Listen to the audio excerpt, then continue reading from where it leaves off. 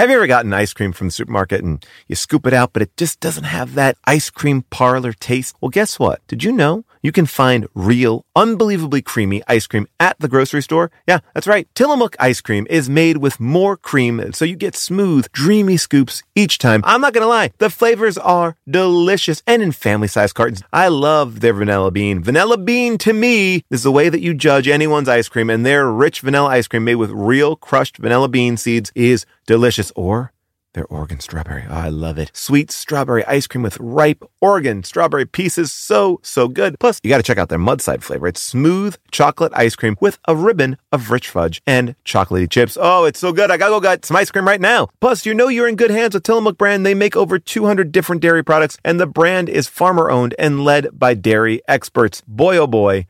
I love them all, and you're going to love them too. Whether it's birthday cake, peaches and cream, mint chocolate chip, banana split, or cookies and cream, there is a flavor for you. Find Tillamook ice cream near you at tillamook.com. That's TILLAMOOK.com.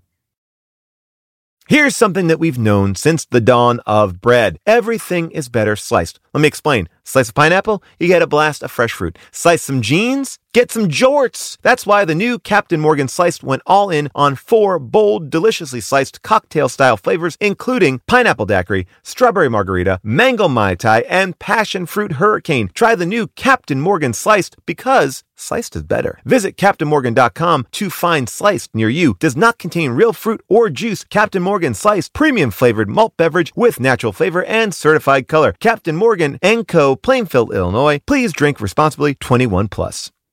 Hey, everybody. Just wanted to give you a quick heads up here. There's something we should all be doing. It's going to improve your life, make every day a little bit better, and that is eat more Reese's peanut butter cups. Yes, think about it. All the gurus, all the coaches out there, they've never said the words, eat more Reese's. I mean, that combination of sweet chocolate and salty peanut butter, I mean, this is something that brings other people and ourselves joy. That's why there's 2 in a pack. Shop Reese's peanut butter cups now at a store near you, found wherever candy is sold, and often in my pantry because I love these. It's a movie where Nick Cage eats a live cockroach. And that's like the 8th craziest thing that happens in it. We saw vampires kiss, so you know what that means.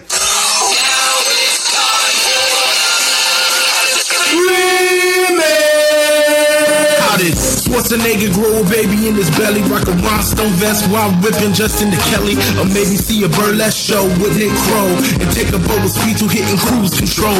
J-Man, Big Paul in the beautiful June, gonna take you from the goob all the way to the room. Ran the games of Street Fighter, helped to blow off steam, just a sucker punch the odd life of Timothy Green. Sharknado to Birdemic, how we staying alive. They call it in the badass and he's on the line, cranking 88 minutes cause they cool as ice, cause a bad Jim Varney looking kinda nice. Paul and June getting literal, Jason is getting laid. June is making sure all the monkey shots getting paid. They judge a bunch of movies while they're making the grade. Here's a real question for you, how did this get made? Hello, people of Earth! And hello, people of Anaheim! We are here live at the Now Hear This Podcast Festival.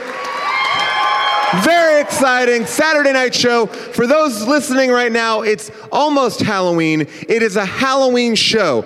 Unfortunately, I did a very terrible job at letting anyone know it was a Halloween show just until yesterday afternoon. So I hope some of you are in costume. For the audience at home, you can imagine me. I'm dressed as Chuck Norris from Top Dog. I have my dog, and I hate Nazis. So, shit just got real. We're going to see what costumes we have tonight as well. But let's get this show started because there is so much to unpack. What is this movie? Would be a question that I would ask right out of the gate. And I can't think of 2 people better to help me figure it out. First of all, unfortunately, June could not be here tonight. So sorry. We got the waitress from Maximum Overdrive. Please welcome Norma Jean.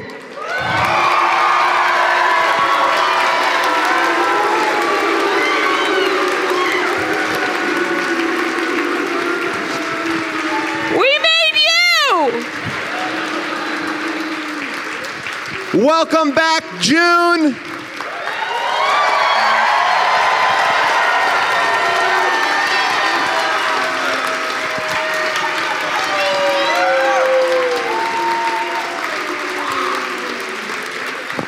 You have been missed by all of these people, but not by me because I see you all the time. All the time. June also found out about the costume contest very late in the day. Together. Yeah, you really did. You put something together. It was really good. Please welcome a man who needs no more introduction than me saying, please welcome Jason Mantzoukas!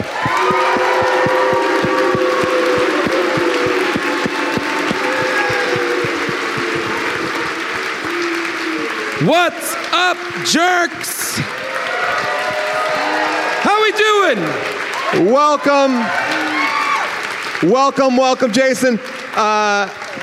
You're dressed just like yourself. Jason, what are you dressed as here? Wait. I'm dressed up as also a character from the podcast. Oh, really? I don't recognize it right off the bat. Can anybody guess? I am the Jason of our group. Great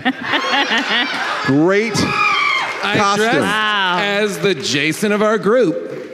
I actually met the Jason of our group yesterday at a lunch that I was having. He was like, hey. And I went over, and at first I didn't... Wait, you went over? You answered to hey.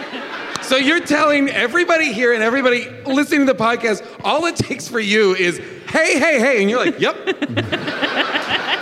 What are we doing? I'll engage to this. have communication with people. Get off our phones. Let's have real conversations with people. And he goes, hey, I'm the Jason of my group. I got to apologize, man. I was totally shit-faced. So he apologizes. Really? Apology not accepted, Jason of the group. Fuck you! Your costume is superb as always. Thank you so much, Paul. And finally, tonight we have a very special guest. You know this person as the co-host of the Hollywood Handbook right here on Earwolf. He is a writer on divorce. He wrote on Vice Principals. Please welcome Hayes Davenport. Welcome, Hayes.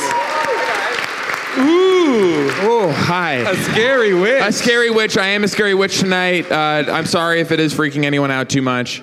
I'm glad that you did prepare us backstage, because when you put on the witch costume, and for those of you at home, it is one of the most elaborate witch costumes you could possibly ever see. I mean, I'm a witch. Tonight I am I feel 100% witch. You went to like the wardrobe department on like a studio lot.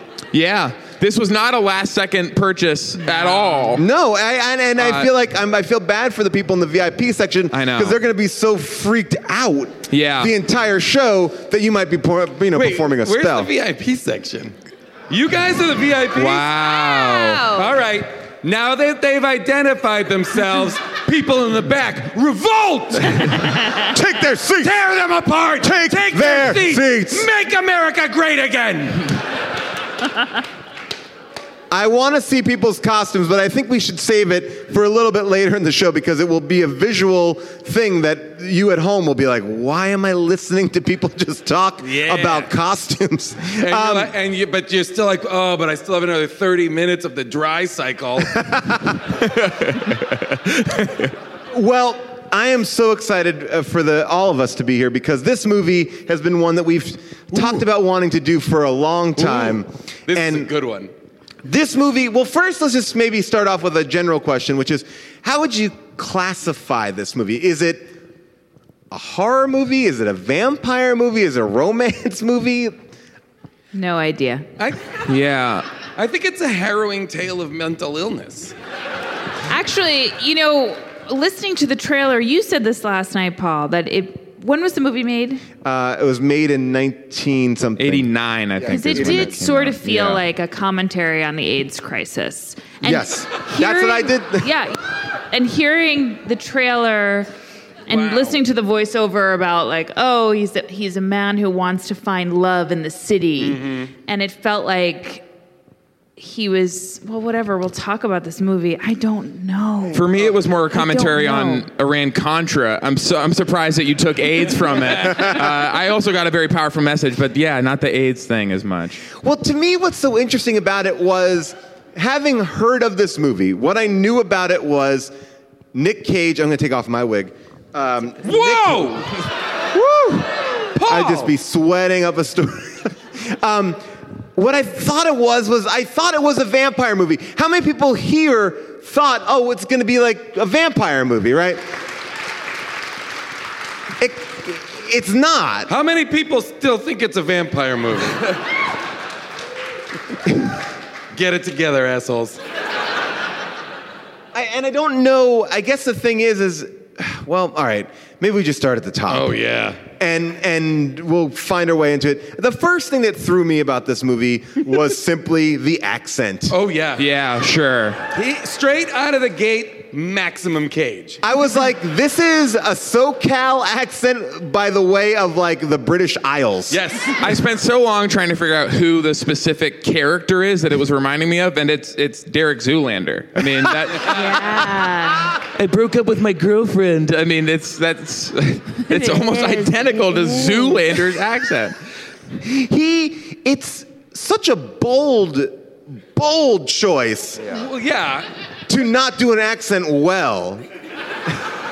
But Listen, it's not an accent. It's not an accent it's not a regionalism. It's not really British. It's a way of life? It's Cage's idea of like literature in an accent form. It's like a professorial, but it's not. There's no region attached to it. So it's like people who read books speak like this, like kind of in the way that sounds like that. I know for a fact that what June is saying is exactly right, that he does think of it as literary, and here's why. This movie is impossible to find anywhere. Yes. You all who watched it, yes. I'm amazed because I had to go to 2 different physical video stores to find it. It's not on iTunes. It's like nowhere on the internet. I found it on Stars on Demand. Yeah, I subscribe to Stars. No big deal. So I watched it on DVD, right. And so I'm armed with a Nicolas Cage commentary on this entire movie with the director Robert Bierman. Just so you know, I have a folder here called Answers. So at any given point, we can delve into the answers. But you continue. Yeah, there's an answer for everything. It's based on his dad, who was a literature professor. Certainly does not sound like that, but it's what Nicolas Cage thinks his dad sounds like. Sure. But now here's my thought. Was he he was in literature, but I thought when the camera panned by the door, it was like the finance department. No, he's like a lawyer or something. No, you guys, he's an agent. He's an agent. He's a literary. Okay. He's like a short agent. story agent, but he's rich. He's, in my mind, he works for an agency that represents short story writers. Yeah. Or so just writers in general, but he was dealing with a short story and writer. Like, his apartment is really nice. Yeah. So he's making those 80s era short story books. Yeah.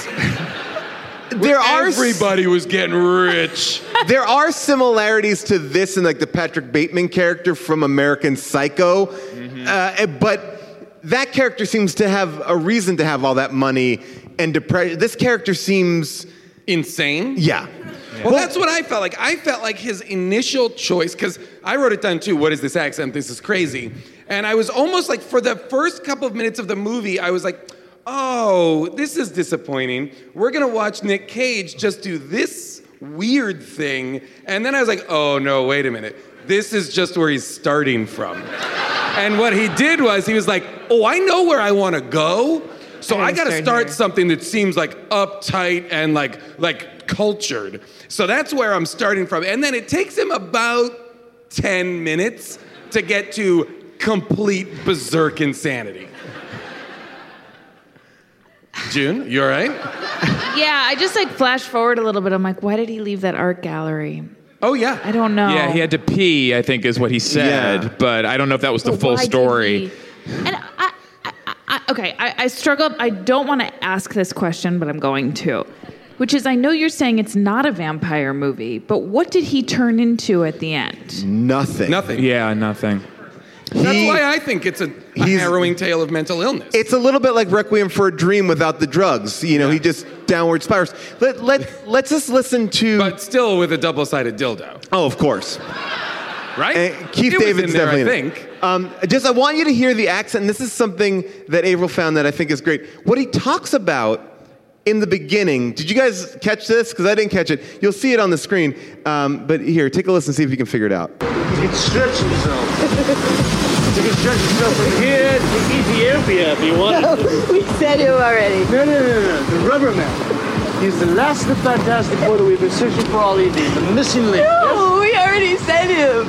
Oh, look, there's a taxi. Taxi! We are not. All right, so you're getting a taste of his accent, but he's talking about the Fantastic Four, the superheroes. But giving them funny, I guess, not copyrighted names. Yeah, like Rubber Man, Fireball. He talks about Fireball, and the Man of Bricks. So I could see someone checking, be like, "We're okay on these, right? We can just call him Rubber Man. We don't have to pay for that." I could just see them coming up to him and be like, "Nick, we wrote lines for you coming out," and he's like, "I got it." Yeah. But it's also like you're talking about literature. It's like, yeah, comic books, right? Superman and Batman. No, literature. Not for nothing. This conversation about the Rubber Man is getting him laid. Yes. These two, by the way, are laughing about everything. They are for the first 2 hours of the movie. Laughing. So I have a great commentary fact about this scene in particular. What's going on just off screen from this scene is the movie was made with a non-union crew. So there's a massive protest from the union happening right off screen as they're exiting this bar. And the only way they could get them to be quiet is to call the police and have them all thrown in prison. So there's like a giant inflatable rat right over Giant here? rat, yes. Yeah. Well, that rat, they should have used that rat for later in the movie. Yes. Wait, but there's something so crazy about this character because if you're supposed to believe that this character is going on this descent, he is getting laid left and right. Well, he's rich. He's seemingly happy. But I think that's why he is going on the descent. Because he's getting laid too much? Yeah. Oh, really? Yeah, I think he's... You think that this is the madness of too much sexual activity? I do. I think that he's being... I think a lot of people in this audience that probably resonates with... Because nobody's fucking more than podcast fans. Well, because he admits very honestly that he's been sexually aroused by a bat. Yeah. And I do think there's something happening to him where his sexuality is causing him to go insane. So, which goes back to my theory that this is about AIDS. Exactly. No, Wait, your theory that this is about AIDS? Yeah. You just stole June's theory. No, it was mine. It's almost like he contracted June's theory. This was originally Paul's theory. You're going to get my theory soon. What? Wow. All right. Scandal. I recently went to the Telluride Comedy Festival, and I was sick and tired of staying in the same kind of cookie-cutter places, and I went on Airbnb, and I found a perfect spot for me and the family. We had an amazing time because we felt like home. Then I realized, wait a second, what if I could give that feeling to someone else? Yes! That's the best part. When you're away, your home could be an Airbnb. That's right. Many people host on Airbnb, but there are people who have never thought about it or didn't even realize that their space could be an Airbnb. Hosting can easily fit into your lifestyle, and you can make someone feel great and make a little bit of money too, because we all need a little bit of money. And maybe your talent or your gift to the world is having a killer place. So if you have a home, but aren't always at home, you have an Airbnb. Your home might be worth more than you think. Find out how much at airbnb.com/host. When you're thinking of hiring for your small business, you want to find quality professionals that are right for the role. That's why you have to check out LinkedIn Jobs. LinkedIn Jobs has the tools to help you find the right professionals for your team faster and for free. LinkedIn isn't just a job board. LinkedIn helps you hire professionals you can't find anywhere else, even those who aren't actively searching. And you know what? Did you know that 70% of users don't even visit other leading job sites? If you're not looking on LinkedIn, you're looking in the wrong place. LinkedIn knows that small businesses might not have the time or resources, so they're constantly finding ways to make the process easier. 86% of small businesses get a qualified candidate in 24 hours, and they even just launched a feature that helps you write job descriptions, making the process even easier and quicker. Post your job for free at linkedin.com/valuable. That's linkedin.com/valuable to post your job for free. Terms and conditions apply.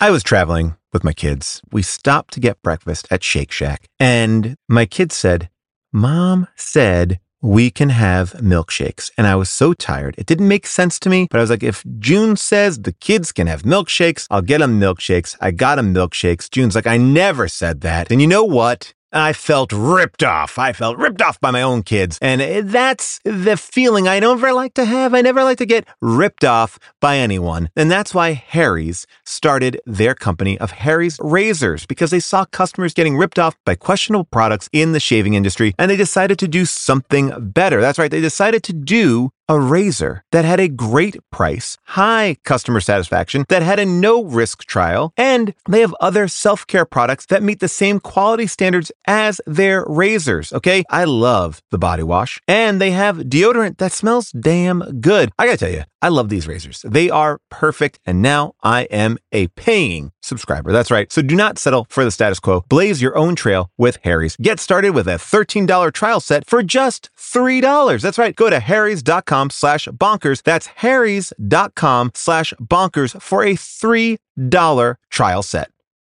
A sign of all the movies that we've been doing lately has been animal POV cam. Yep. Whenever you see that an animal has like its own camera, in this movie, there's a bat cam. The bat is just swooping in. So does he bat gets is bitten so twice. clearly on a string. Yeah. And here's the other question. Okay, sorry to interrupt. No, please. Did anybody else think that maybe this movie was about a man who got bit by a bat and just had rabies? Yes. Oh, wow. Yes. Like, that's what I thought at a certain point. I was like, oh, maybe he just got bit by that bat in that first scene, and the rest of it is just his descent into madness because of rabies. But then they double down, and he gets bit in the next scene by a woman. So I'm like, I don't know that he did. I don't think he does. I don't know that he did. Right, because he doesn't, because when he sees her in the Because club. Jessica Biel at the end of the movie is like, I don't know who you are, bro. So he's Yeah. Not Jessica Biel. Jennifer Beals. So Jennifer Beals, right? Not Yes. Jessica Biel. Yes. We're going to get this straight, guys. But I'm going to use them interchangeably, so also fuck you. But all right, so then when does the movie stop happening? At the bat bite, and then everything's in his head from there on in? So you think maybe Jacob's Ladder? That's what I was kind of saying. Question mark? Because it's like the bat bite, from there on in, he's an unreliable narrator. Well, no, I think he's going crazy is what's happening. Okay. He's just going crazy. Yeah. It's not like it's imaginary or anything. But we're only seeing him. Well, but he's not getting bit. No, I don't think so. But he is biting other people. Well, yeah, he murders that girl. Later on in the movie, when he runs face first into a wall and thinks it's his psychiatrist, I believe that is really happening. The only other theory is that when the bat bit him, his spirit went into the bat. Hang and the on bat now, spirit what? went into Yeah. him.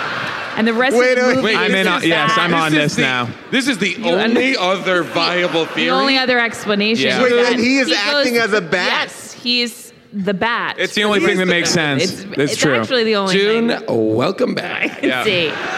We missed you.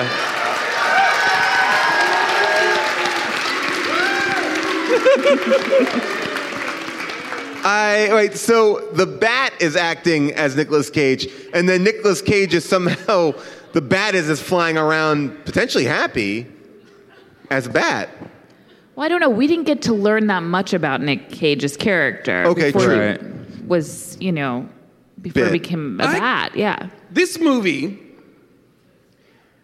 is amazing. But this movie is about one man's descent into absolute madness. I feel like. And it's also about the heroic journey of a woman to find a contract. And that's what made me really happy. I was like, there is equal weight on both. At any point where I was like, what is this movie about? Because it for real makes no sense. I was like, oh no, they've got to find that contract in these files. And that's the most clearly delineated. But they don't need to find that's the other thing. They don't need to find the contract. Yeah. No. There's so much about the movie that's extremely vague. Like anything you never know what's happening at any time. Is he a vampire? Is this really happening? What's going on? Except for Frank Heatherton needs the contract for Rattlesnake Hills from his first foreign sale to Der Spiegel. Yeah. Well, we know every piece of minutia about this contract and nothing else. And we want to forget it, but we can't. None of that is relevant to the movie. No. Here is my question, though. And obviously I don't agree with how he treated her. But why couldn't she find that contract? Yeah. Honestly, she was in there till 3 a.m. She was working crazy hours, and it was just there, literally going like this. But here's the thing: couldn't she find because a good portion of her day was spent running away from him, right? While he actively chased her through a work environment, and everybody was like, "Oh, what's going on here?" Yeah. That one woman in the bathroom, he chases her into the woman's bathroom, basically threatens her life in front of this woman, and she says, what the fuck is going on? And then leaves. Yes! I will play that scene because watch her kind of look at the director like, was that it? Did I get it? Here it is. Bathroom lady. Here we go. Old lady bathroom. All right, here we go. This is an amazing scene, too. It's a real fun scene. What the hell is he doing in here? I have a gun.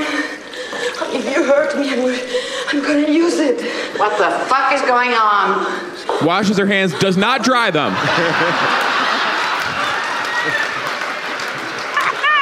And then, as you're walking away, just look right down the lens. Straight down the barrel. Just look right down the lens, and that's what we're gonna cut out. I feel like maybe my character would help her. Nope.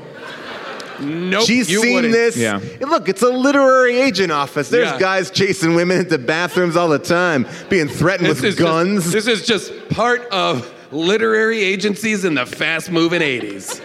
We all saw Bright Lights, Big City. We know what this is like.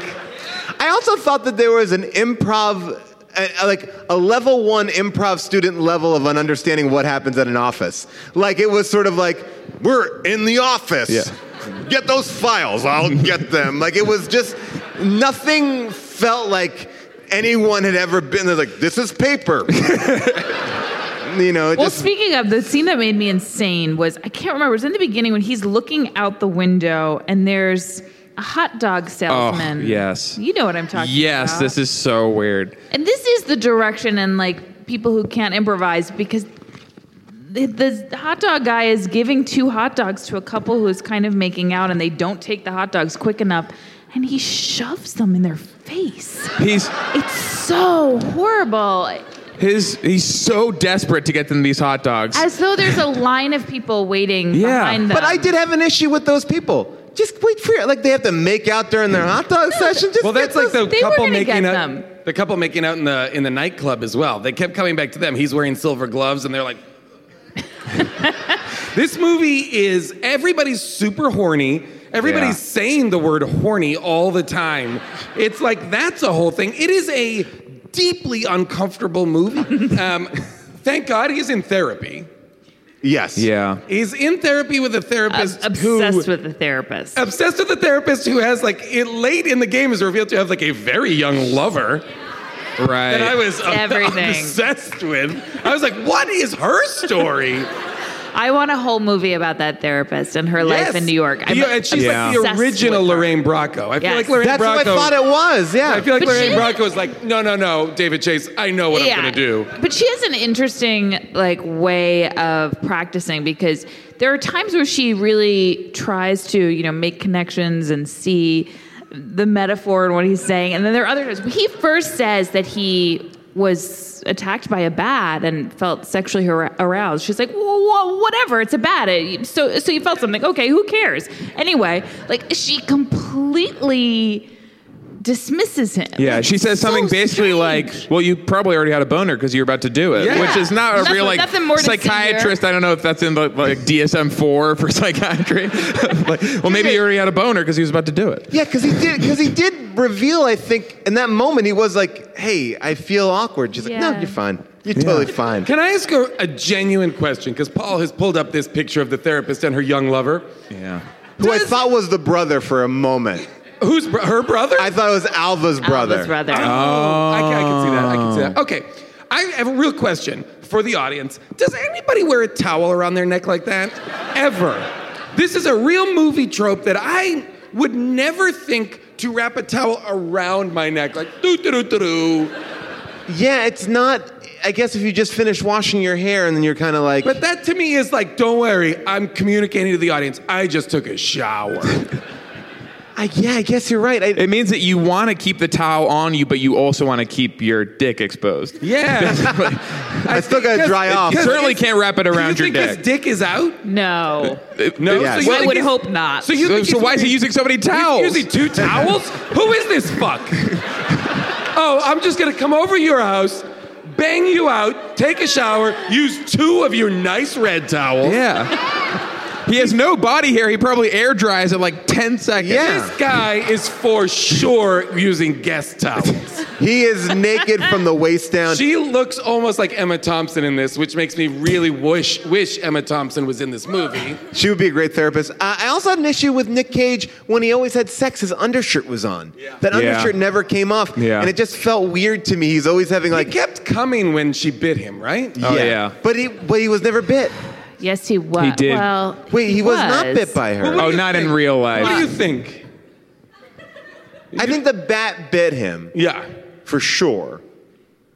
And I think he met that girl. Okay, so you think the Band-Aid is covering a bat bite? Yes. Not a shaving accident. No, he did get bit by the bat because he comes out of the apartment like, ugh, and they laugh, ha ha ha, and they get in the cab and they go away. Where did they go, by the way? Maybe to her house. Maybe. And then, because he gets That's a busted. mystery we'll never know. Well, he gets busted the next morning by Alva because she sees that he's not wearing any socks, and she's making a lot of judgments about him. There's one shot where he's looking at her calves and socks. Why? I didn't even catch that. Okay. Now I'm sort of thinking, there's one scene where they're, in the very beginning, they're walking through the bar, and the camera's like picking up a little bit of other conversations. Yeah. Does that have anything to do with the plot of this movie? Do you mean I can tell you 2 of the people that... John Michael Higgins and David Hyde Pierce. Oh, I didn't see David Hyde Pierce. Only 2 conversations are David Hyde Pierce and John Michael Higgins. I saw Jonathan Michael Higgins, and I was like, wait. And then I was like, oh, maybe they're all part of the same company, and we're going to see more of them? Nope. Gone forever. Yes, you never see them again. This is a movie that doesn't add up. The minute he's... Okay, so we, by the way, have not broached the plot of this movie at all. No. Like, literally not at all. So he meets the first woman. They kind of try to have sex. He gets bit by the bat. She goes away. He stands her up, sort of. She's mad. Then he meets... No, he gets bit by the bat. Then the next night goes out and meets Jennifer Beals. Yeah. Gets bit by her. So abruptly. That is the weird... You would think there would be some build-up to the first time he's bitten by a vampire in this movie called The Vampire's Kiss. And it happens, like, so fast. He meets her and then suddenly he's getting bit by her. And she's like, they go right... They cut. They don't even, like, show any of the seduction. He's like, getting laid constantly. He lives in a world in which he just gets laid easy... But then he's a literary agent, you know. I guess so. Yeah, sure, short story agent. In a time where everybody wants to be a short story writer. Yeah. But then I also thought too, he's not like if you're looking at the transformation, and I know we're going like he's transforming into being a kind of sane person into an insane person, but he doesn't start off nice. Wouldn't it have been nicer to be like, oh, he's a normal, affable gent who then becomes insane? He treats Alva... I think that's what he thought he was doing. But the first scene with Alva, he's like, get me that. Like, he's not like... Oh, my favorite. I have 10,000 favorite scenes, but I loved the one where he's like, Alva, Alva! Alva! Alva! Alva! Alva! And it just keeps cutting out into the office, and people are like, what the fuck is going on? That seemed to be inspired by Dave, the chipmunk's dad. I mean, he draws from a lot of different sources. Oh, is it a squeakquel? I think that's a squeakquel. Yeah. But here's the thing: if he's not a vampire by the end, then I will. Wait, you think he is? You believe that he's a vampire? No, I don't know what he is. I don't know if he's a vampire or not by the end. But if he is, in a world in which he is actually a vampire at the end, I did like, and this is where I will give the movie props, I liked the slow burn into being a vampire. There is no slow burn because he's not a vampire. Yeah. But I can tell you who else. I can tell you who else doesn't know whether or not he's a vampire is Nicolas Cage and the director of this movie. Nicolas Cage gives one of the most unhinged performances, and this is saying a lot because he's Nicolas Cage. I would argue this is a movie that has so many scenes that are so batshit crazy that I watched them and I was like, this right here, this almost insane level scene is the take that the director was like, this is the one we can use. Well, I will go one step further and say I think that this scene right here, just to kind of show you, should be required for every actor. This is legendary. This should be everyone who auditions for Juilliard or anything should have to use this scene. How could somebody misfile something? What could be easier? It's all alphabetical. You just put it in the right file according to alphabetical order. You know, A, B, C, D, E, F, G, H, I, J, K, L, M, N, O, P, Q, R, S, T, U, V, W, X, Y, Z. Huh? That's all you have to do. Very good. You know your alphabet. I never misspelled anything. Not once, not one time.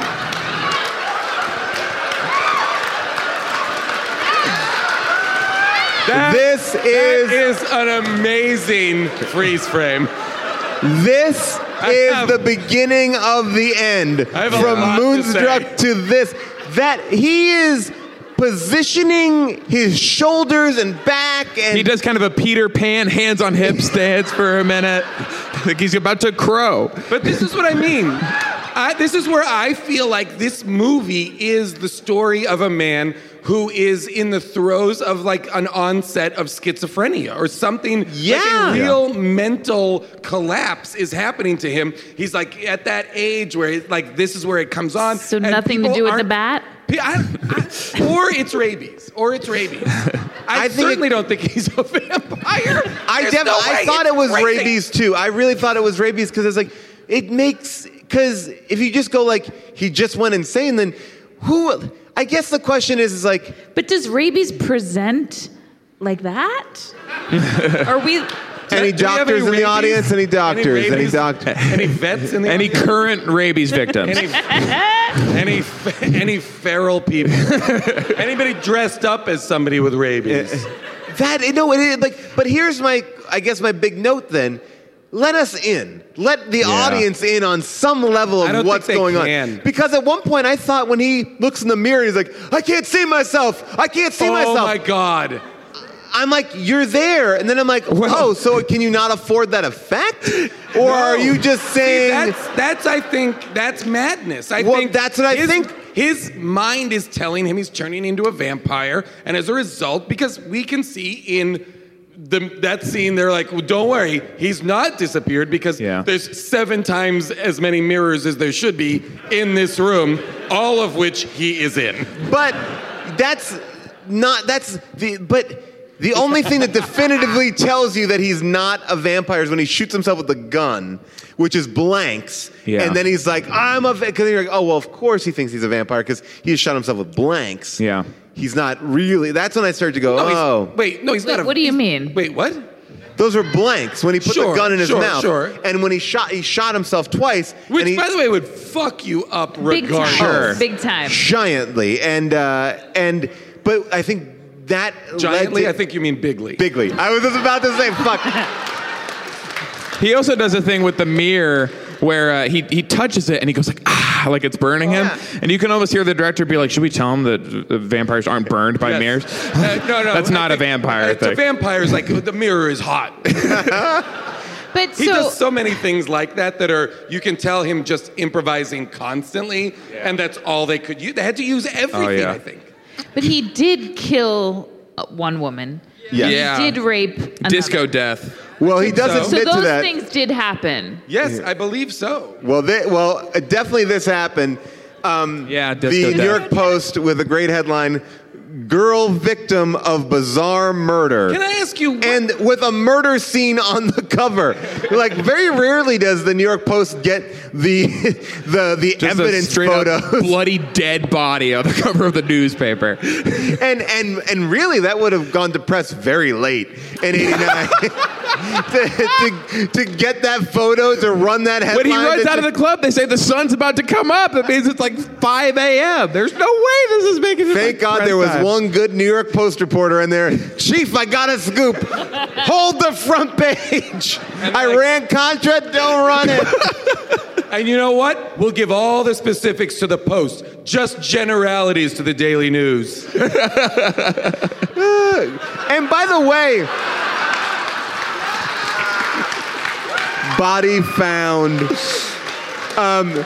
I also like that it's girl victim. Yeah. Girl victim. All he did was bite her neck. No, I think they're saying like girl. Also, nobody in the news is picking up on the vampire aspect of this. It's a woman who died with 2 puncture holes in her neck. The vampire doesn't play into the headline at all. But now, by the way, I've had those plastic vampire teeth in at certain points in my life. You know, I've enjoyed a vampire dress up. We get no it. You big go. deal. It's been 1999. Having fun with a little vampire. You can't do shit with those teeth. And to think that he punctured a woman's neck, she had a soft neck. Oh, wow. She's asking for it. She's asking for it with that soft, tissuey neck. I felt like, I was like, okay, even if you bit into someone's neck, it would still take her a very long time to die from that. Right? Yeah. I think it would not. You would have to pierce her jugular and she would have to bleed out, and that would take minutes. Right? I mean, yeah. It's almost like an ad for those teeth, because there is a scene earlier that's basically saying, like, you don't need the expensive ones to kill someone with these teeth. That's what the theme of this movie is. Because he passes up on the really expensive teeth. He says, I don't have enough money. It's basically saying, these will get the job done. He also becomes poor. He is very suddenly poor. For no reason. Oh, yeah. He goes from having a lot of money to just $3 in his wallet. Well, he had to spend $50 to get Alva to come in. On the cab ride. Yeah, on that cab ride. Yeah. Well, wait, so I know we're still unpacking it all, but if he's not a vampire... 17 hours talking about this movie. But if he's not a vampire... 10 of them talking about the mimes dancing in front of my God. the building. Yeah. I want to know everything about those people. Nick Cage goes to a random house. We don't know whose house. It's not his apartment because he lives in the brownstone. He goes to a random apartment to use a phone. A lobby payphone. Yeah. And as he walks by, 2 guys are West Side Storying fighting. They're like, whew, whew, like it's very choreographed mime fighting. And they're in a loop because they're doing the same routine in front of the building over and over again. Why? I genuinely want to know. Is that it's vampire stuff, you know? It's all Is that vampires. part of his illusion, Or though? is it just like, nope, that's New York in the 80s, man. That's just where we're living. You know, it's Desperately Seeking Susan, it's After Hours, and it's this. Wait, I think about, I'm jumping all over the place. I'm going to go back for a second and go, the place where he bought those vampire teeth, it seemed like they wouldn't sell vampire teeth. It seemed it was like a phrenology neon skull thing, head thing like an herbal store. Like it seemed like it wasn't like a place where you buy like $1.99 plastic vampire teeth. I mean, I could see there would be some curiosities in that store. Those are the curiosities. The vampire teeth would be the curiosities. And there's also in that store, the very expensive vampire teeth are on display. And then he says, well, do you have cheaper ones? And he says, oh, yes, let me go into the secret drawer. For the people who can't afford the $20 vampire teeth, like cheap-ass vampires. What's so interesting about the vampire teeth. Like, you could buy that he feels he's turning into a vampire, and that's a part of his delusion, and so he can't deal with the sun anymore. But when he buys the teeth, like, if he was a vampire, those fangs would grow, of course. Of course. So when he buys the teeth, he as the character knows, I'm buying these teeth to look like I'm a vampire. Well, so before that, he's like examining his own teeth. But he sees that he doesn't have fangs. Correct. And so he goes out and buys the fangs, which to me shows a certain level of self-awareness. Like, I'm not a vampire, clearly, because I don't have the teeth. So I'm going to go buy the costume. And I disagree. I think he's a perfectly rational person. By the way, every decision he makes perfect sense. It would be like Hayes running around Anaheim right now saying, I'm a witch, because he's wearing like a $2 witch hat. By the way, I think those shitty vampire teeth cost $350 in the movie in 1989. That should have been 50. That's like a Cracker Jack prize. Yeah. All right, so I would believe all this stuff that he's not a vampire and he's descending into madness if the end of the movie didn't have Jennifer Beals go, dream of me. Wait, so that was real? No. But why is that bookending the movie? The vampire's going like... Because I think it's basically like, you're fucked, dude. You're crazy forever. But she's really a vampire. No. He's dying. Oh, so that's his last image. This is his last... I thought that was like the the Michael Jackson moment at the end of Thriller when he's like, haha, I am scary. I think he says that line of dialogue, right? They cut it out. And it became a huge hit. It would never. I don't know, Michael. I think we have to cut out, haha, I am scary. Haha, I am scary. Fooled you guys. Just joshing. How else just joking. How else are people going to know that I'm scary at the end? I have to say, haha, I'm scary. Oh, my God. I don't know. Maybe the little boy in the beginning had something to do with all this. What? Oh, yeah. The little boy who was peering over the stairwell. We never saw him again, and I really thought we would. Is he a wizard of some kind? Wait, you think he's like on summer break from Hogwarts? What do you think? Today's podcast is brought to you by Squarespace. I love Squarespace. I'm in the middle of trying to balance my business life and my real life. This work-life balance, it's tough, but Squarespace has been helping me by giving me the tools to reach my goals and have time to celebrate. That's right. Squarespace is the all-in-one website platform for entrepreneurs to stand out and succeed online. With the guided design system of Squarespace Blueprint, you can select from curated layouts to styling options, optimized for every device. Get your website discovered fast with integrated optimized SEO tools. Plus, make checkout easy for customers with easy-to-use payment tools. You can accept credit cards, PayPal, Apple Pay. Plus, with Squarespace AI, you can explain what your site is about. You choose your tone and enter what you need to get auto-generated perfect text. Anyway, I love Squarespace. I've been building sites with them from the beginning. And when I launched my book, I said I'm doing it all myself on Squarespace, and I'm very pleased with it. Head to squarespace.com for a free trial. And when you're ready to launch, go to squarespace.com/bonkers to save 10% off your first purchase of a website or domain.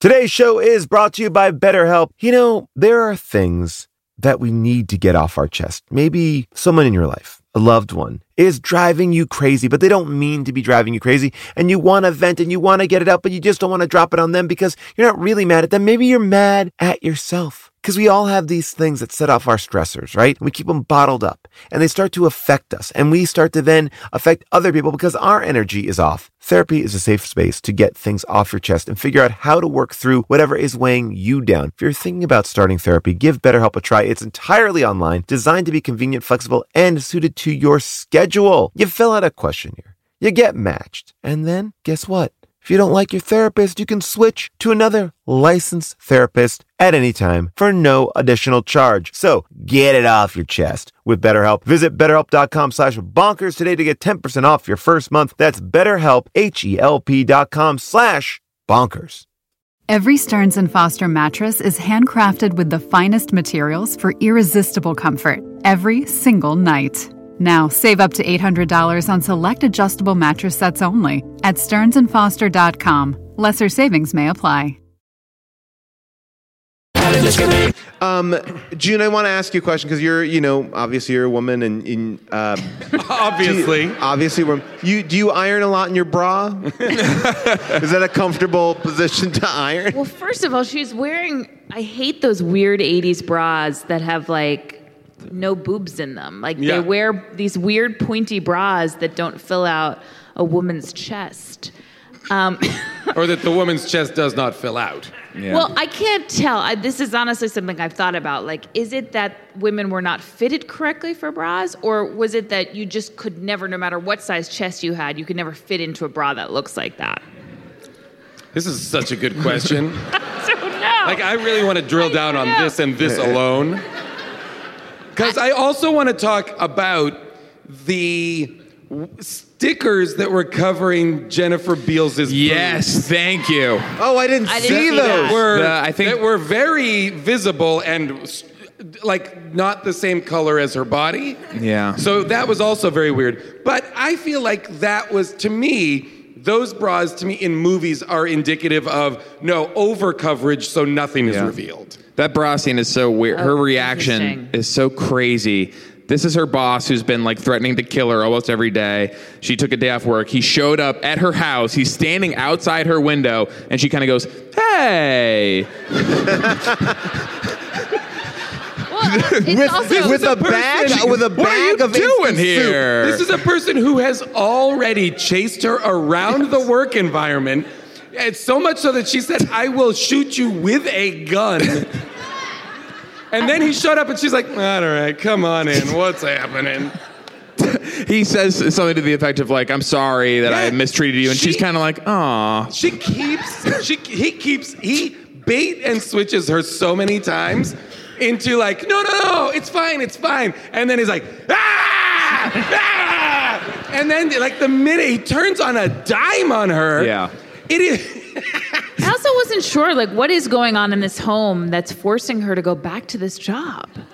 Quit. What's happening How about there? quit? Or how about this? Go to HR. Please. Yeah. Things are happening in she your clearly workplace did. She clearly did. And then he was sitting around with all of his buddies, and they were total locker room talk. Scenes. Locker room talk in there. That was terrible. They're all laughing. Can you believe she asked me for a raise just because you chased her around?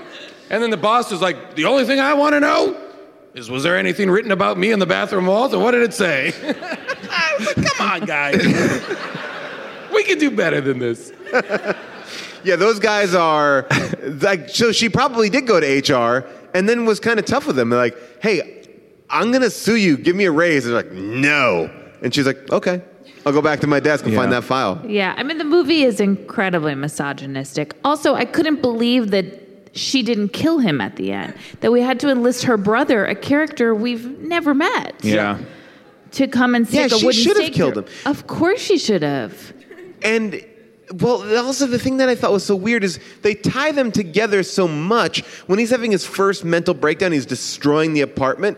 They're cutting that back and forth with her on the subway, seemingly in no harm, but rattled. Yeah. Something is happening between, and I don't know what it is. I think with your theory about AIDS and the late 80s, early 90s, that something was happening. She's wearing a lot of Laura Ashley dresses. She was very innocent. She was very virginal. And her in the white bra and covering herself up. There was something connected between the two of them where he literally wanted, he did rape her at the end, but he wanted to destroy her. Somebody just went, spoiler alert. I will say, according to the director of the movie, that's not a real rape. Oh, no. Whatever does that mean? Yeah, that's in the commentary. Yeah, we'll get into that. Oh, my God. Oh, God. He had a chance to weigh in on that scene, and that's the one thing he wanted people to take home. He admits to it at the end. I mean, this ending scene where he gets off. This is like, so Nick Cage is being, hold on, what's here? This is when he's finally kind of, I'm just going to fast forward a little bit. He goes back to his therapist. He goes back. This is where the movie truly became transcendent for me.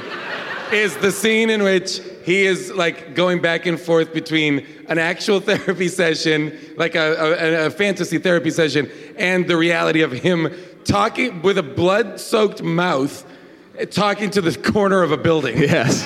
So in this scene, his therapist is like, "Hey, I found the perfect girl for you." They agree that they like everything, and I'll take it from here. So refreshing. You see that? We're on exactly the same wavelength. Fantastic. So long, Dr. Glazer. I almost forgot. I did rape someone a couple nights ago. Girl at the office. I just lost control. It's just a little id release. No use to worry. Just thought I should tell you.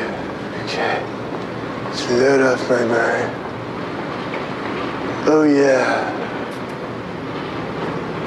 Also, Well, the fact is I did murder someone last night. I turned into a vampire. It's a long story. Goodness. Peter, people get murdered every day in this city. Do you think the world is going to stop? Yeah, I guess, but the police and everything, what if they find me? Would you stop worrying and just get on with your big romance? He hasn't even been arrested, and the big lug is carrying on. Now just get out of here, the both of you. Have a wonderful life together, and I will take care of the cops. Go on, get out, both of you. Out. Shh. This is a movie we watched. Like they made this movie. People cut it together and was like, guess this is it. I guess we'll put it in theaters. About the police, in the real world of this movie, he's walking down the street, covered in blood, soaked in blood, yes, carrying like he just a sharp weapon. Yes, I think the police are not a problem. No, it looks like he just did an autopsy with his mouth. Here is the interesting thing: most of the scenes where he's running around screaming, they shot on long lens, and everyone in that is real New Yorkers who give him no reaction at all. And this is what I love about you, New York. You guys fucking get it. And then this is New York City. This is a little bit on loop here when he's going into vampire mode, and just watch people's reactions. These are real people. I'm a vampire! I'm a vampire! I'm a vampire! I'm a vampire! I'm a vampire! I'm a vampire! I'm a vampire! I'm a vampire! I'm a vampire! I'm a vampire! I'm a vampire! I'm a vampire! I'm a vampire! I'm a vampire! I mean, it seems insane, but like I lived in New York for 12 years, and like that's not that weird. So basically, we could all have Nicolas Cages in front of our apartments in New York, essentially. That could be the case. I would and I would not react at all if someone either. was screaming, "I'm a vampire." I'd be like, yep, New York City. I'm going to cross the street right now, and that's all. All right, let's get to the audience, because I think the audience is going to have some good questions. Do you have any questions, any explanation, hopes? Let's get into it. Today we're giving out some stickers from Leanna Waldron, who designed some great Kumite stickers, some great Where Do the Butt Starts, and it's like telling your aunt that you had sex. And, where does the butt start? Here we go. Raise your hand if you have a question. All right, great, right here. Now, sir, your name, but I want you to give me your best Nicolas Cage doing 3 letters of the alphabet. So you have to pick any 3, and you have to articulate them like Nick Cage would do. So any 3 you want, your name and your question. Here you go. Here you go. First, your name. PJ. Okay, here, Nick Cage. A, B, C! Great. And your question. So first, an explanation, if I might. Sure. So I think this film is about misogyny, sexual politics, and a Freudian obsession with his mother as the vampire, and that this has driven him into madness, and that he's absolutely insane from the get-go, but he's cage descending into the cage that is his madness. Whoa. Wow. Started with the bat bite? A mental health professional? I am. Well, I'm a musician. Okay. All right, it works. Immediately untrustworthy. You have a question too? What instrument? What's your question? So in that scene that you played up there where he's talking to the corner of the building, does anybody else think that he looks like a cracked out Stephen Baldwin? Oh, he kind of does look a little bit like Stephen Baldwin. I would say yes. There you go. There's your question. So Stephen Baldwin. Yeah. If you have costumes, I want to see your costume too. Yes. Okay. Oh, we have a great costume here. This is amazing. This is a Nick Cage costume. Can you guys guess who it is? Take a look from the stage. It's a bunny rabbit. Con Air, you're right. Nick Cage from Con Air. Of course. Yeah. Amazing Fantastic. costume. Got it. All right. Here you go. Your name, your Nick Cage impression, and your question. Is it the alphabet? The alphabet. Okay, my name is Diana. D-E-F-G! Great. Nice. So, you say that he's not a vampire, and you have different theories as well, but you're very quick to believe that he killed that woman. And I actually had a disagreement with my husband about that, where yes, he killed her, but she's in the big nightclub all by herself. She has cocaine. No one's around her. She's all by herself. He manages to kill her and then wander back into this huge club. I know they're doing the whole, everyone is focusing on dancing and they're only into themselves, but how is it this woman's by herself? And I actually did believe with like the bad blood and everything and the I think we know she's dead because the newspaper tells us. Yeah, but we don't. I just want to get to your point to be real. So in your you said that she has cocaine and no one's around her. In your experience, when people pull out the coke at the club, everybody wants a piece. Am I right? The 80s. That's right. There you go. All right. Well, what do you think? I mean, I think that everything is fair play. That she is not dead. Really? It's the blood. The thing I trust is him like wandering the street. Oh, and, right, yeah. And he's covered in blood, and it's not his. I mean, like if the newspaper didn't tell us that she was dead, I would be like, oh, maybe she's not dead. Yeah. Because it didn't seem like a wound that was lethal at all. Mm-hmm. You know. But that's just me. But the newspaper tells us I mean, maybe she overdosed and then he also killed her. So maybe she was passed out there and he like drilled Possibly. into her.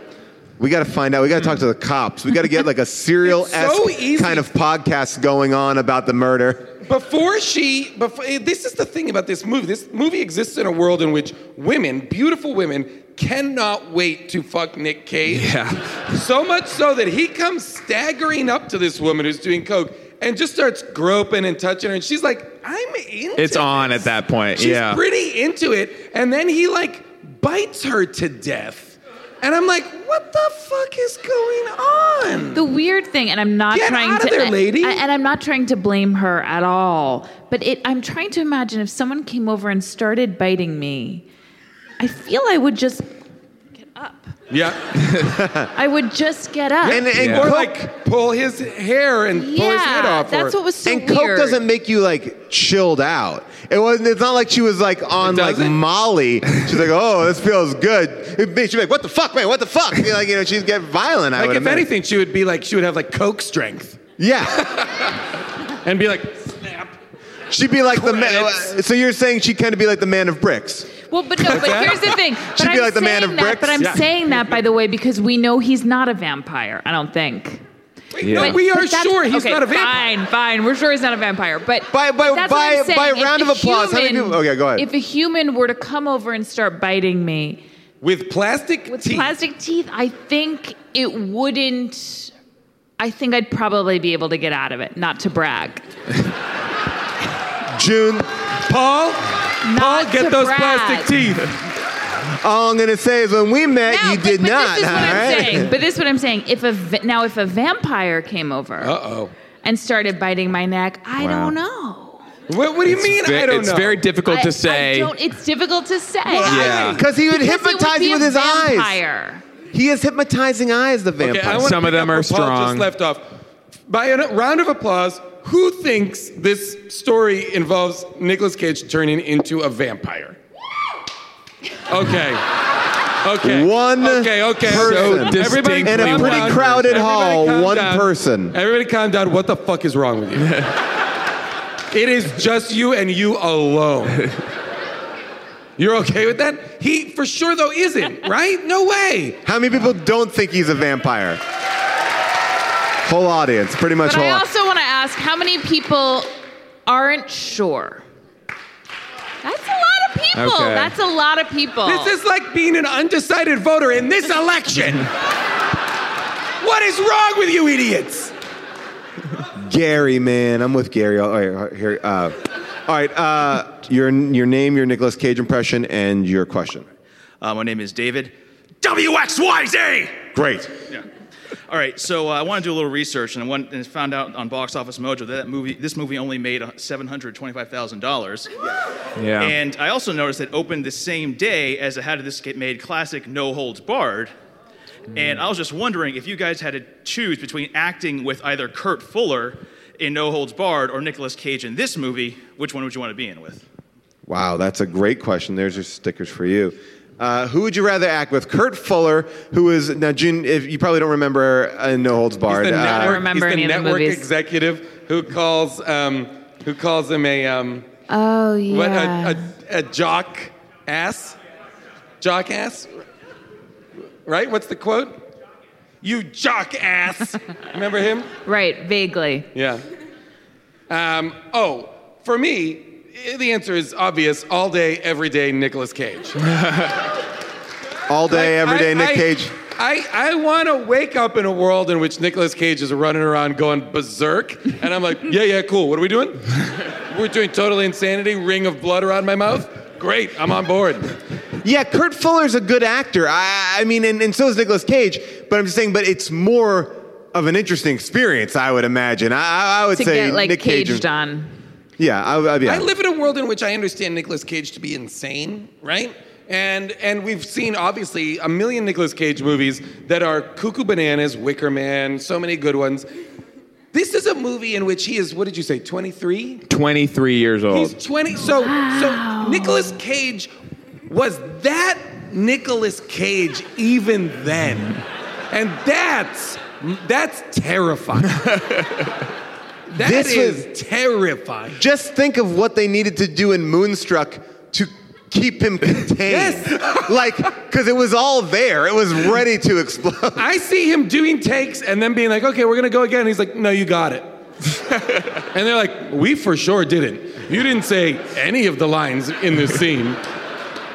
You acted crazy. Your accent doesn't match any of the accents you've done so far. And he's like, trust me, you got it. Sir, your name, your Nicolas Cage impression. You can also say boo-hoo, because he did a good boo-hoo in here, and your question. My name is Sharik. Boo! That's great. That's okay, very good. I wanted to know if you guys noticed that he's watching Nosferatu when he is supposedly bit by the imaginary vampire. And then later on, when he's in the club, he's kind of basically taken on this whole Nosferatu. Like, he's got his shoulders up. Yeah, no, he's doing the Nosferatu posture and everything, and I thought it was really kind of crazy that he was doing that, and it was a weird choice that he was making. Again, that to me is Nicolas Cage.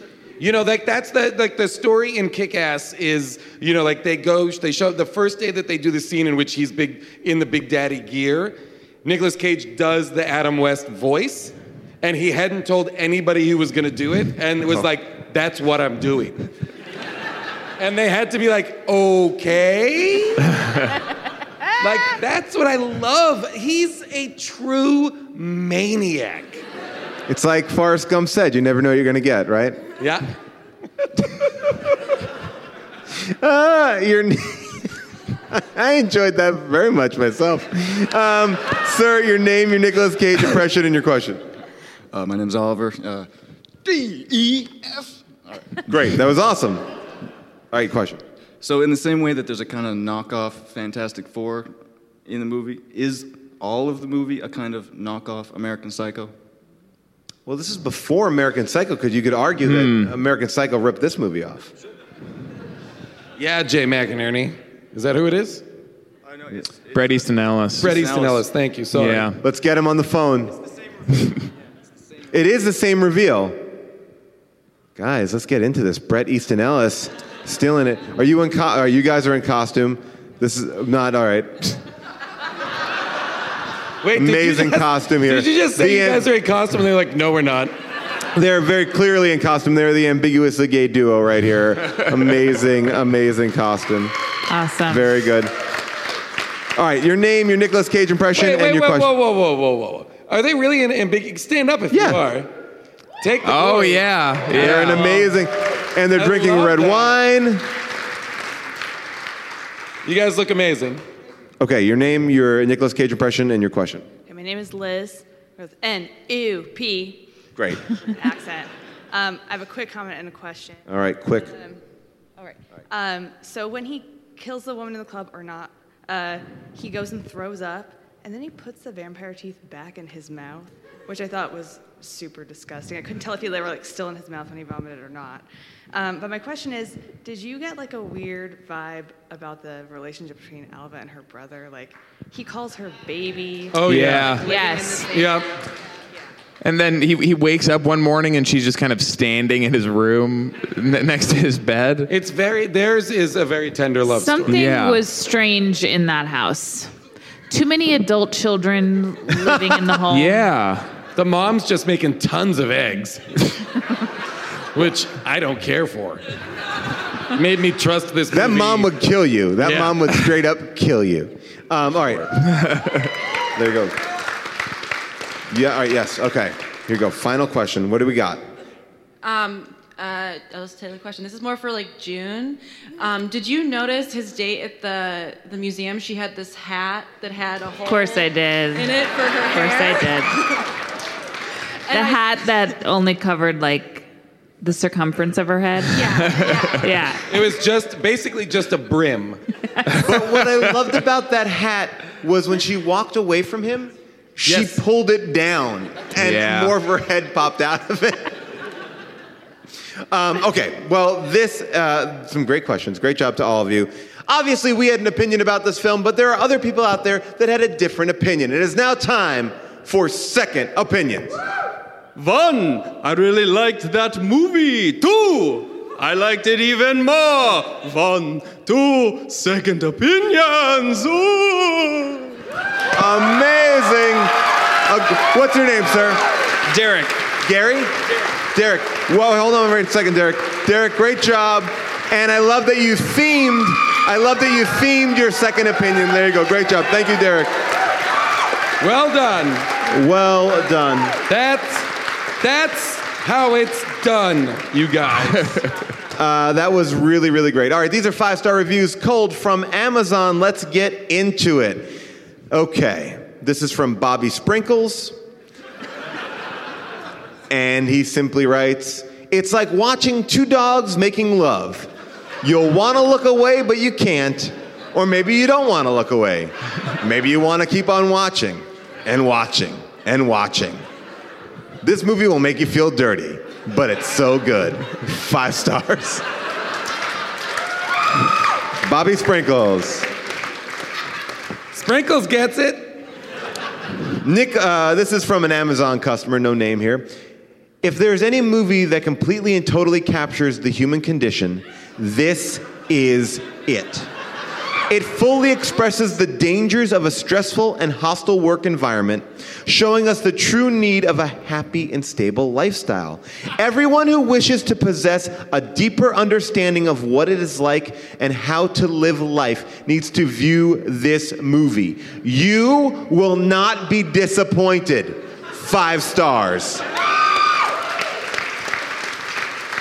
It is a lot of this here because it goes here to Lizzie, who writes, "This movie is terribly misunderstood by those who have little understanding of the human psyche. Cage portrays a narcissist who desperately seeks love but equally fears it and cannot achieve it without disassociating from reality and creating a fantasy." Actually, that's exactly right. You guys, that's exactly right. That's what really happened with him and that woman with the crazy hat, is that as soon as he started to feel feelings for her, he ran away. and made himself a vampire, completely unlovable because he feels undeserving. Wow. That's how you feel like that was his he's just not that into you moment was like no. Wait, and then he's going to go on a date with her, and then the vampire comes and she takes him away. On it. This is what's happened. That's right. Wow. This is exactly what's happened. That's why he's in therapy, because he's trying to find that a real relationship. June, I feel like we can't read any more. Well, I'll read one more, but yeah, all right. Well, we cracked it open. What's Liz, happened here? I thought that dog fucking guy was onto something, but that one is. Oh, no. That one's very smart as well. He's literally turned himself into a vampire and someone who could not be loved. Wow. We just brought it down to kind of bring it up, if you know what I mean. Jake Himson writes this. If you like vampire movies, you will not like this movie. My daughter's friend hated it, but she sat through the whole thing. If you're a goth person and you like to dress up like a vampire, or for some stupid reason that you think you're related to Count Dracula, you'll also hate this movie. But maybe you should watch it, because maybe you'll learn something about the way normal people view you knuckleheads. 5 stars. Whoa! I love this. My daughter's friend, the vampire girl. Yeah, she brings home this girl dressed like a goth, that idiot. Why won't you play softball like her other sister? You knucklehead. This one was just, I feel like we can't top that one, but I'm going to read this one because it's just so weird. It's just like, we are 3 youngsters from a northern place in Sweden, and we are addicted to this movie. We saw it every day. Why are they writing a review together? We are 3 youngsters from Sweden? A northern place. A northern place in Sweden. We saw this movie almost every day for 3 years. But sadly, the tape died on us and completely broke. So, Herm, we have no lives now. I'm really very scared. I feel this very movie scared. will make you puke guts out of laughter. What is it? This movie will make you puke guts out of laughter.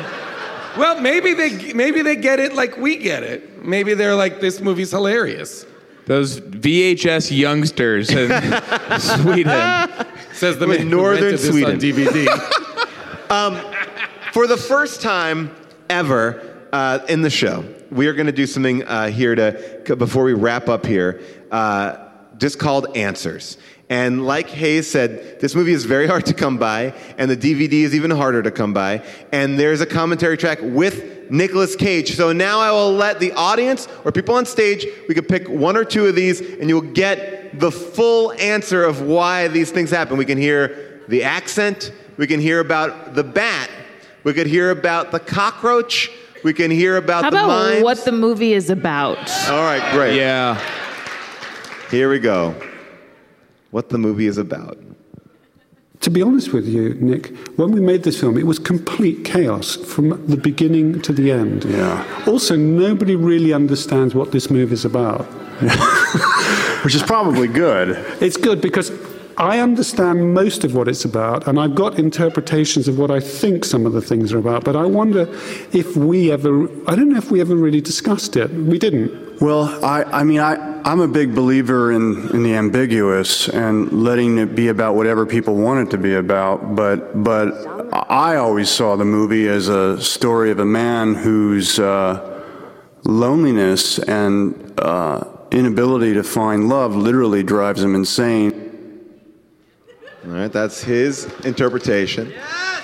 I do want to play because I know it's so good. Wait, is that the director? Yes. And Nick Cage? Yeah, the and Nick Cage. The director's saying, this is the person who's arguably should know exactly what the movie's about, is like, it was chaos. I have no idea what this movie's about. Yeah. And I have some idea about what a little of it is about. The rest of it, question mark? This is one of my favorite ones. Here we go. I suppose we should talk about famous bat? how we got into an altercation one day because it was very important to me that the bat was a real bat, and I didn't want this remote control bat, and I kind of went off my rocker a little bit. And I remember you'd sent your assistant out to Central Park to find a bat one night. Yeah, I was pretty nuts about getting a real bat, which of course was going to cause all sorts of problems with the animal rights people. I think I managed to persuade you by telling you that if you'd got bitten by the bat, you'd die. You'd get raped. Yeah. Can you imagine? How was work today? Well, Nick made me go to Central Park and try and capture a live bat. So that happened. But their resolution to that is so weird because on the screen as they're talking, they're watching a bat that looks like somebody is like waving it on the end of a stick off screen, and they're like, but it turned out great. We're so happy everything worked out. You were totally right. I had to talk you out of doing your insane thing to the thing that makes total sense and looks totally normal. And here is the explanation for the mimes. Now, this scene coming up next, I think this is where he goes into a hotel and these people are dancing. I don't know what this is about. I don't know what I was doing. I haven't got a clue.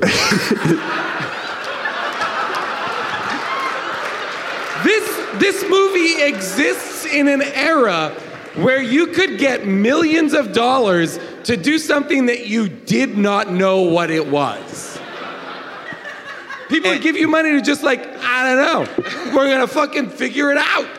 And Avril has cut together an amazing compilation of the best moments. It will be up on her YouTube site, the Movie Bitches site. You can watch the whole thing. I will leave you with this. This is just the tenuous relationship between the director and Nick Cage, and it's pretty great. It's a tit-for-tat relationship, and here you go. I think what happened was that I had a lot of trouble doing this shot, and I needed some help from you, and you refused to help me on the shot. What did I do? We didn't do anything. So it took me about 10 times longer to shoot it. Because all I said to you was like, do you mind just stepping a half a pace to the left as you read the note? And you said, I'm not moving. This I have to keep still. I was originally going to eat raw eggs or something. And I thought, no, we should make it a cockroach because I really want to do something that would shock the audience and something they would never forget. And I saw it as like a business decision because I've seen this movie in the theater. When people see that cockroach go in my mouth, it's like the bus blowing up in Speed. I mean, people really react, and it's like worth $2 million in a special effect, and all I do is eat a bug. So it's good business. But you got the shot in the first take, but because of my not moving, right, and the other scene where I'm ripping up the napkin you've just explained, you made me do it again, so I ate 2 bugs, but you used the first take. There was a payback for the day before. Yeah, and you got me. It kind of makes that, like, instead of Luke Skywalker blowing up the Death Star, he should have eaten a fucking bug. And everyone just, it's $2 million worth of effects. Yeah.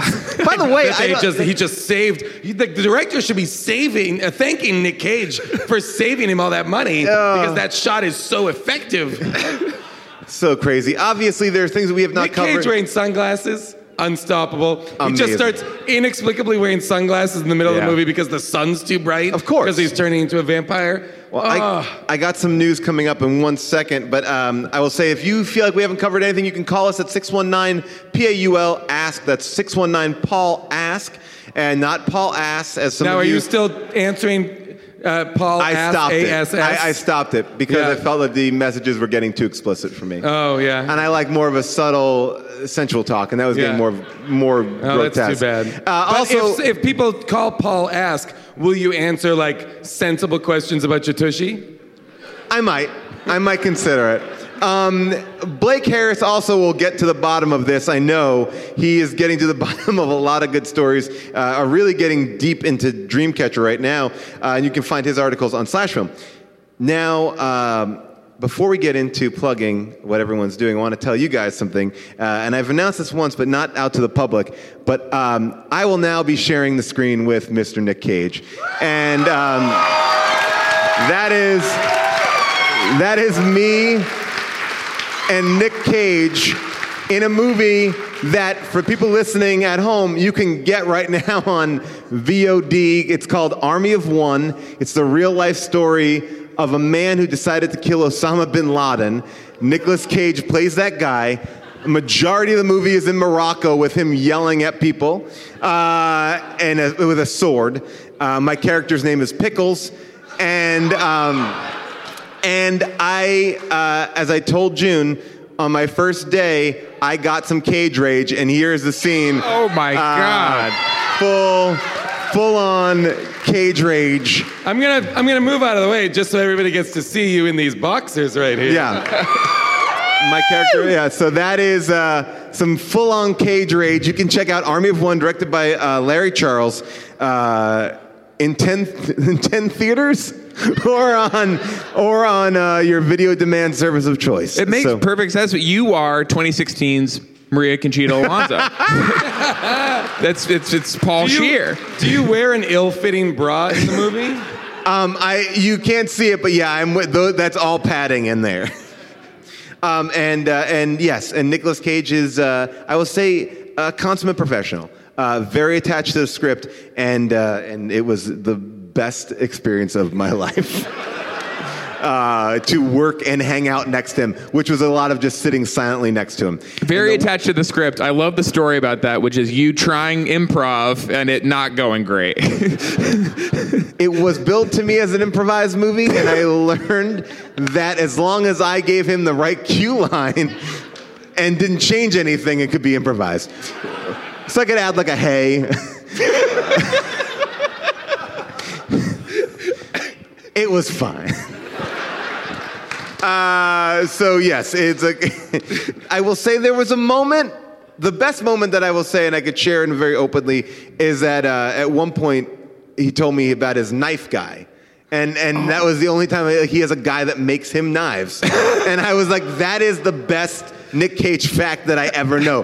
He has a knife guy. It is my life goal to be gifted a knife from Nick Cage. I really thought I was going to get one because he had talked about giving people knives. I was like, oh. And I was waiting in the mail for this knife to come that never came.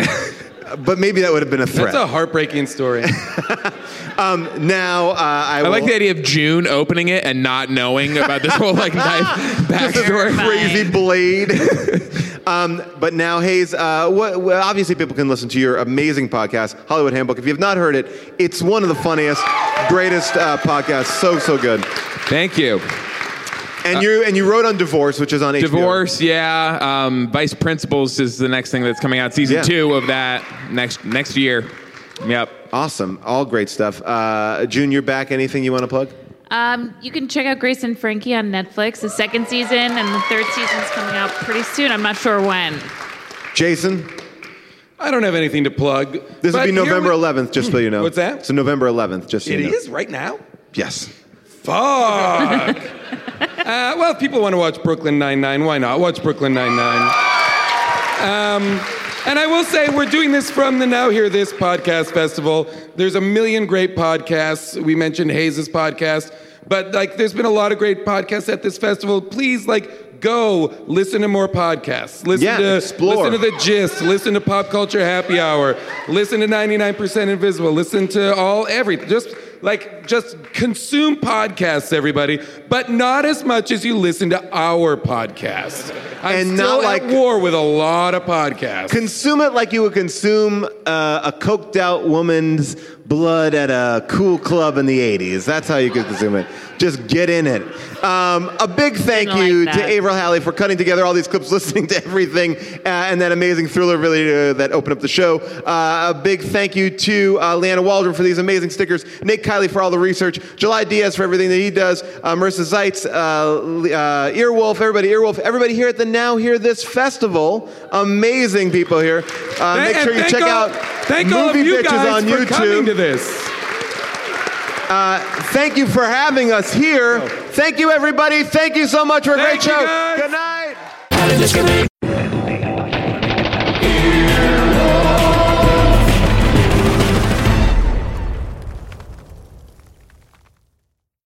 My cat Rachel is the silliest cat I know. One time, she played inside a paper bag for 3 hours. What a mystery. But I'm glad her health isn't, thanks to the color-changing litter from Fresh Step Crystal's Health Monitoring Litter. This premium color-changing litter has pH-activated crystals that can help me detect potential illness early. That makes it easy for me to stay on top of her health and well-being. I may not understand all of Rachel's silly quirks, but I can keep up with the important things. Find Fresh Step Crystal's health monitoring litter at a store near you. Fresh Step is a registered trademark of the Clorox Pet Products Company. Start clean with Clorox, because Clorox delivers a powerful clean every time. Because messes happen. Because I got a charcoal mask. Great, because why would I put that on my face when I could drop it in my sink? This is what I get for multitasking. Ugh, why is charcoal so sticky? Hello? Hey, Janice. I am so sorry. I thought I was on mute. No, we don't need to reschedule. I'll just stay off camera. Ooh, yeah, that happens. So start clean with Clorox. Use Clorox products as directed.